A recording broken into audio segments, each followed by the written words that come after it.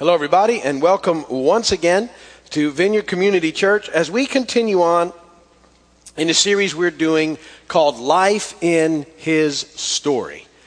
And in this series, what we're doing is we're taking some time this year to talk a little bit about the church calendar, the church year, if you would, and look at the major events throughout the church year, which are all sort of about the redemptive acts of Jesus and throughout the course of his life. And my thinking is that what this does is really gives us a wonderful sort of point of reference in our devotional time with the Lord.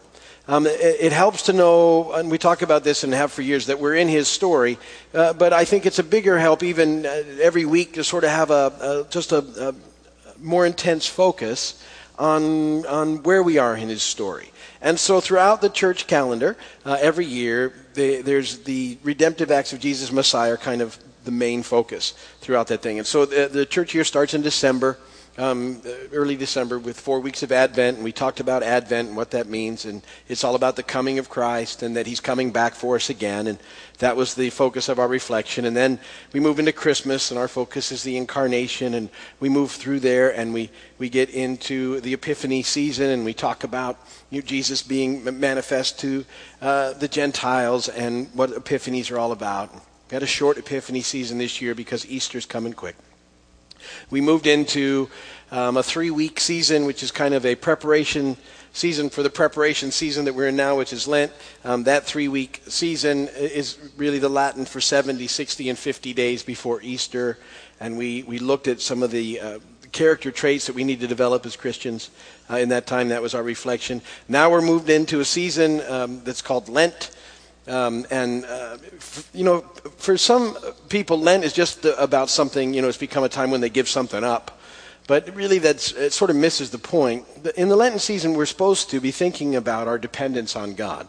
And all of it is to prepare us for the main event, which is the death, the crucifixion and resurrection of Jesus, Easter.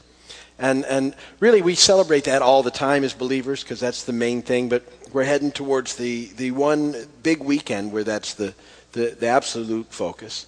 And this season is to prepare us so that we are, emotionally and spiritually and in every way ready to celebrate the crucifixion and resurrection of Jesus. And so it's really not just about giving something up for the sake of giving it up. It's if it's not encouraging you to be dependent on God, you're missing the point. And so the things that we might choose to sacrifice for a little while are only so that we sort of have cleared up our minds a little bit and have gotten to the point that we are absolutely and totally dependent on God for everything. And that's what we're supposed to be trying to do in the season of Lent. The main concepts have always been about prayer and about fasting and about giving, and we're sort of talking about those, but what we're doing is in this season, we're talking about those concepts and the idea of being engaged in the spiritual battle that all of us are in. And that the reason ultimately that Jesus had to go to the cross to defeat the evil one and his hold on everything and to bring in the kingdom of God, to usher in the kingdom of God. And now we're still in this battle. Although the enemy has been defeated until Jesus comes back, he's still got some room to operate, and we're engaged in the battle. We know the outcome, but while we're here, we're engaged in this battle. And so this is why we have to understand our ultimate and absolute dependence on God. We're still involved in a pretty intense battle, and the stakes are very high. People's eternal destinies ride in the balance. Those are the stakes. And in this time period until Jesus comes back, people have the opportunity to choose Jesus or not to. And their decision impacts everything in life. And so the enemy's trying to keep people from doing that, and we're the body of Christ, and our job, our mission, our purpose is to let people know that there's a way to have now and forever life with Jesus. And so the battle's on, and this is all about us taking a stand for and with Jesus in the battle.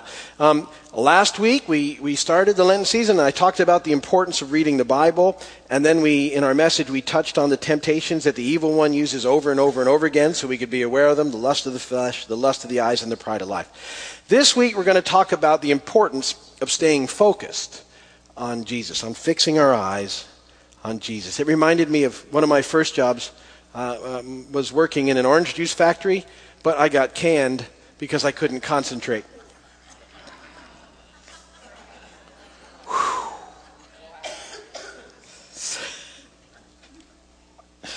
It's like the pastor and his wife that were invited over to dinner at the house of a member of their congregation, and when they arrived, the dinner preparations were almost finished, and the church member's young son was finishing his task of setting the table. And when they sat down to eat, the young boy's mother said with a surprise, "Well, why didn't you give the pastor a knife and a fork, honey?" And he said, I didn't think I needed to. Daddy said he eats like a horse. It's just wrong, isn't it? I had a great visual for that. Anyway. Scripture reading, I know they were both bad, but that's okay. Matthew 15, verses 21 through 28. Leaving that place, Jesus withdrew to the region of Tyre and Sidon.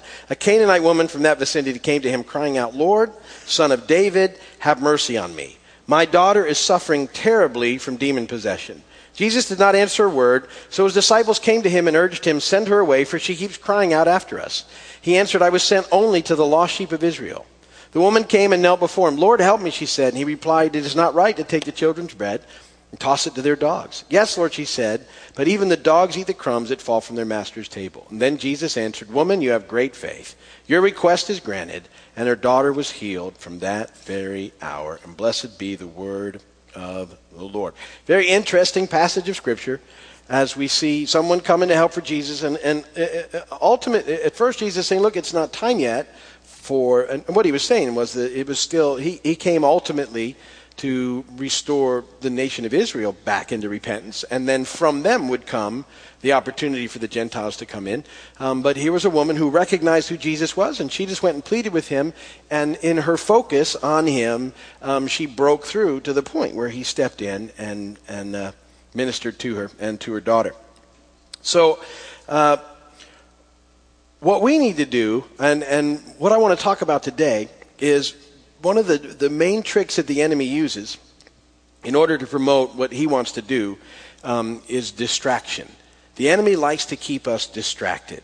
He wants to distract people from the truth, and when he does, evil flourishes.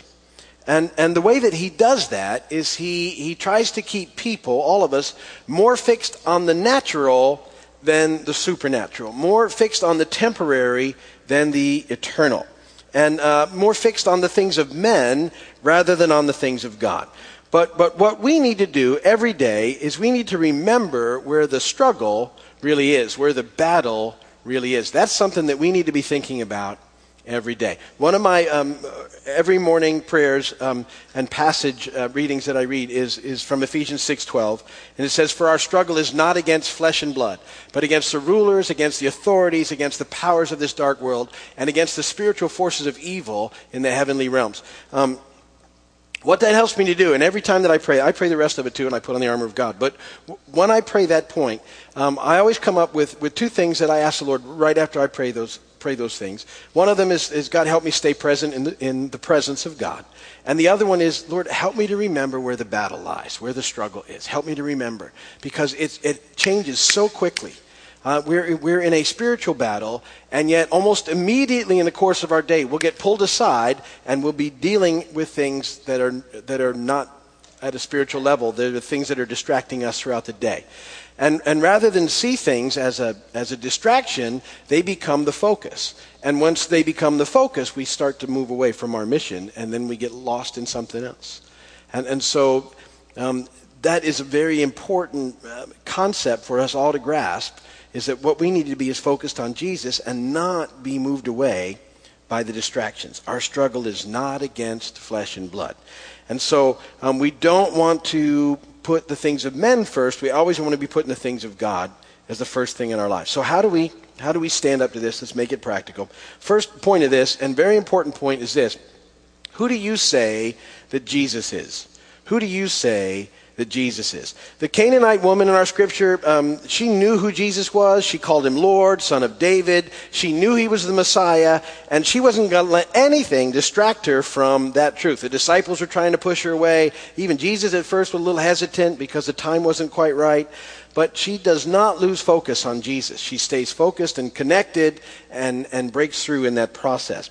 But it's extremely easy to get distracted, even with tremendous access to the Lord. And this is one of my favorite stories on this in Matthew 16, verses 13 and 19 first, and then we'll read from 20 on in a moment. When Jesus came to the region of Caesarea Philippi, he asked his disciples, "Who do people say the Son of Man is?" They replied, "Some say John the Baptist, others say Elijah, and still others Jeremiah or one of the prophets." "What about you?" he asked. "Who do you say I am?"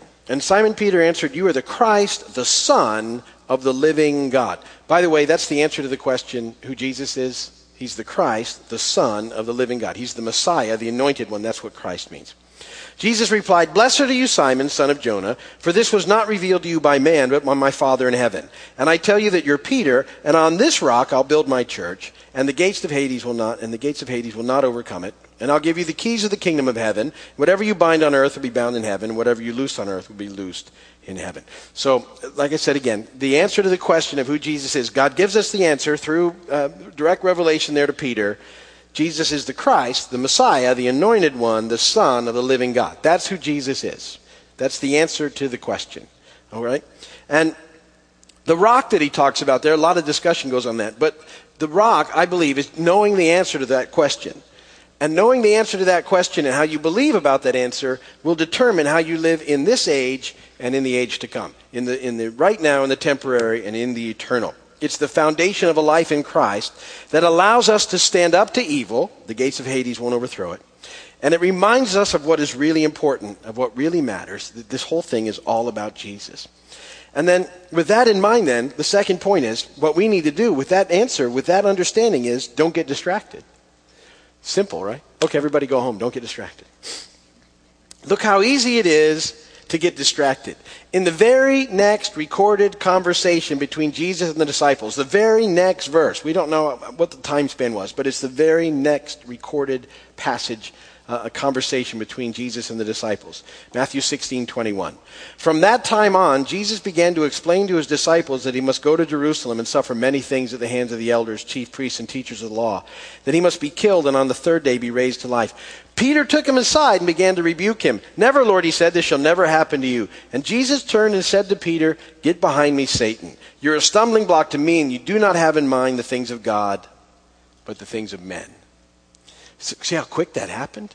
From, he gets it, revelation from God, you're the Christ, the anointed one, to, that's never going to happen to you. Trying to tell Jesus how it's going to be. You ever try and tell Jesus how it's going to be? Yeah, you do. But he says this, "If anyone would come after me, he must deny himself and take up his cross and follow me. Put away the things of men, go after the things of God. Whoever wants to save his life will lose it, but whoever loses his life for me will find it. What good will it be for a man if he gains the whole world, yet forfeits his soul? Or what can a man give in exchange for his soul?" Even if that was your focus, the immediate world around us, even if you were able to get it all fixed out, and you sacrifice the eternal, you haven't gained anything. So, how did the enemy get to Peter? What was the distraction he used? He got focused on the things of men rather on the things of God. Peter wants to be, he's just figured this big thing out. He's been fighting with the disciples about who's the greatest for 3 years. He's just had this huge revelation from God. Jesus looked at him and said, "Peter, you got it, man. That was God speaking to you. You're it. You got it." And now he's like, finally got it. Going to have, the number one seat here when the new kingdom comes in, and it's all good. And Jesus says, "By the way, I've got to go, and I'm going to be crucified and die." That's not what Peter wants to hear. And he said, "That's never going to happen to you. Get behind me, Satan. You've got the things of men in mind, not the things of God." And so our focus has to be on the things of God to experience life. Whoever loses his life for me will find it. What good it be for a man if he gains the whole world yet forfeits his soul? So what do? We have to focus on Jesus. We got to focus on Jesus with all that we are. Hebrews 12, 1 through 3. Therefore, since we're surrounded by such a great cloud of witnesses, let's throw off everything that hinders and the sin that so easily entangles, and let's run with perseverance the race marked out for us. Let's fix our eyes on Jesus, the author and perfecter of our faith, who for the joy set before him endured the cross, scorning its shame, and sat down at the right hand of the throne of God. Consider him who endured such opposition from evil men, so that you won't grow weary and lose heart. We got to get our eyes fixed on Jesus. How do you do it? You got to spend time with him. We talked about reading the Bible the other day. I'm hoping you're doing that. And again, we're working on some stuff to give you very soon to help you, but you've got to make it a priority. Get in that mindset of spending time with Jesus, that he's what matters most. It's all about Jesus, and so he's got to get your attention first and foremost. You know, I would encourage you to, if you can, make it the very first thing you do every day. You spend a little time with Jesus so you can at least get to that point about remembering where the battle lies, remembering what really matters, and getting engaged in the process. Too often, even as believers, and we just start the day and we just hit it running, and all day then it's about things of men, not about things of God. It's not that we don't have to deal with some of that stuff, but if your focus is right, God helps you deal with them instead of you trying to figure it all out in your life. And it's only in him that we can experience the type of abundant life that he promises us. It's only when we get our focus on him. And so, whatever it takes, I want to encourage you again. Spend time with Jesus. Spend a little time reading the Word. Memorize a little Scripture. Pray. Sing. Whatever you need to do to have some time with Jesus every day, because it's the most important thing that you're going to figure out in this lifetime before he comes back to get us. I was reading today in Luke 10. So this didn't make your notes because I just was reading it today, and it just struck me as exactly what we're talking about. And in Luke 10, it's the encounter that Jesus has with Martha and Mary. And it's 5 verses, 38 and following. It says this. I'll read it to you. As Jesus and his disciples were on their way, he came to a village where a woman named Martha opened her home to him. She had a sister called Mary who sat at the Lord's feet, listening to what he said. But Martha was distracted by all the preparations that had to be made. She came to him and asked, Lord, don't you care that my sister has left me to do the work by myself? Tell her to help me.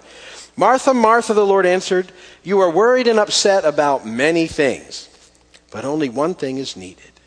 Mary has chosen what's better, and it will not be taken away from her. And see, to me, that's a perfect illustration of what we're talking about today. Martha's got Jesus at her house. Okay?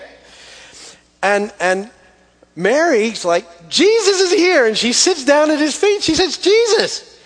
And Martha's like, I probably wants a sandwich. I'll be back. Oy vey. No one's helping me. It's all on me. I'm not very happy about this. Jesus, don't you see I'm doing all the work? Can't you send Mary in to help me? And he's like, really what he's saying to her is, Martha, we'll get to it later. Come sit with me. I'm here. But see, do you get Jesus is here? He's with you, and yet we get so busy doing everything else that we get distracted and we don't go and hang with Jesus. That's what was going on there. Jesus was at her house. He's at your house. Go hang out with Jesus. Just for a little while. Every day. Because that's what matters. That's where life is. Mary figured it out. We all got to figure it out too. That's where we experience life. There's one other little thing. We're going to close. And that Hebrews 12 verse that I read to you. And it's a little phrase, for the joy set before him, Jesus endured the cross. I don't know if you ever think about little phrases like that, but I do. The joy set before him. And I think, well, what was the joy set before him? What motivated Jesus to endure the pain and the shame of the cross? You know, what was it? And was it going back and sitting at the right hand of God? And was it being restored to glory? And I don't think it was those things, because he had those things and he left them to come here. The reason that he came and lived among us, and the reason that he went to the cross, endured it, his mission, was that he would end up with something more than he had when he came. See, he already had all that stuff when he came. Right hand of God, glory. He was there. He was in it. He was in it. His mission was that he would end up with something more when he came. And you know what the something more was? You. He came for you. He came so you could hang out with him. That's why he came. You're the joy. See, if you get that, you'll stop running maybe so hard. You're the joy. that he endured the cross for. He's hanging out with you. That's what it was all about. You. You're what he didn't have before. And he's come so he could have you in relationship. And with that in mind, see, that's got to help us then focus in and stop being so easily distracted so that we can move into the mission he has for us, which is where we experience life. And that's what this is all about, and that's what it looks like to get engaged in the battle. Reflect on those things this week, and I hope, my prayer is you'll just spend some more time with him. You'll choose Mary's role instead of Martha's and hang out with Jesus. Amen? Amen. If you're watching on television or by video, thank you so much for taking this time with us. We know how valuable your time is. We appreciate you hanging out with us. And we'll be back with another sermon here shortly. If you're ever in Big Pine, come and visit us. We'd love to have you here. If you need anything, go to the website at keysvineyard.com and email us, and we'll pray for you. And we are very, very glad that you spent this time with us today.